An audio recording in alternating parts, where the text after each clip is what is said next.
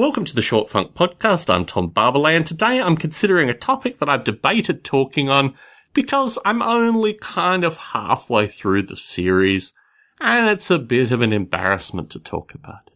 But today I'd like to talk about Californication. It's a Showtime show that has concluded. I now have the ability, as I enjoy to do occasionally, to watch the entirety of the show. I'm choosing to do it on Netflix. You can choose a wide variety of other ways to watch it. And I reflect that I can't, in all good conscience, give a recommendation for this program. It's particularly curious, and really it resonates with two aspects of my life that I would like to explore. The first is associated with my time in Los Angeles. I really like LA. And here I'm talking about LA. Talking about, well, maybe the western part of LA, but still Los Angeles. I spent a month in LA when I was maybe 13, maybe 14. It was kind of an awakening experience for me.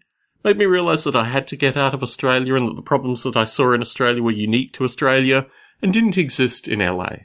And in addition to this, I felt an immense sense of creative freedom in LA. Sadly, I've not gone back to LA to live. I've visited it periodically, but every time I visit it, I'm left with the emotion that I really should spend more time there. In addition to this, Californication also focuses on writing and agents. Two things that I think are almost antiquated in modern society. I think in terms of the timing of the show, I think it stopped recording, I don't know, maybe 2, maybe 4 years ago. I'm not really sure of the concluding dates for Californication. But the nature of interaction between a writer and their agent is something that I saw with my parents, and it's something almost romantic for me, this notion that people can actually make a living writing, and make a living writing as a craft and an art, and something that people can come to and enjoy. My current perspective associated with this profession and the production of this profession is relatively low. And for this reason, I find Californication almost like a romantic perspective associated with a kind of yesteryear when people did write and did make money through their writing and did have agents that could take 10% and actually make a comfortable living through that as well. Now, fundamentally, and this is why I can't in all good conscience recommend Californication, there's a lot of soap opera stuff. Vast quantity of nudity, which I'm not particularly concerned about, but the soap opera nature of it makes me feel a little uneasy recommending it. The characters are not multidimensional. Occasionally they have some degree of depth, but really you have like neutral characters that are implicitly evil, and, some movement in between these things. The women in the show, or at least the female characters that play for extended periods of time, are of a mixed bag, but a majority of them tend to be manipulative and almost downright evil.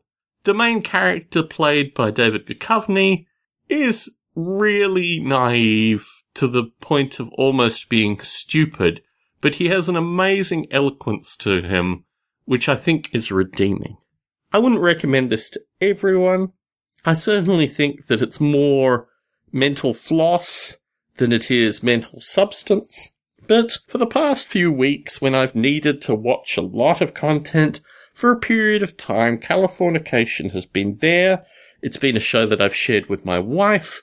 Funnily enough, most of the densest nudity occurs when my wife is watching it with me, and I feel it is relatively inoffensive. It has given me a final thought, and that is that I really need to spend quality time with my wife, reassuring her and making sure that our relationship is just like at the highest point it can possibly be. This is a program that fundamentally deals with relationship neglect, and accidental relationship neglect, where people just take others for granted. And I think, if anything I have taken away from this show, is that I need to spend a lot of quality time just talking and laughing and spending good company with my wife. Through recording these podcasts, my wife is not always there. She's typically there when I'm editing the podcast, but it's still a remote thing. And I thought very critically associated with the main characters, the main male characters in particular, in Californication, and how they just completely waste the luxuries and opportunities that they have through their own stupidity. And in that light, it really is a morality play of the 15th century, wrapped up in a whole lot of pseudo-modernity. Tom Barbalet in San Jose, signing out.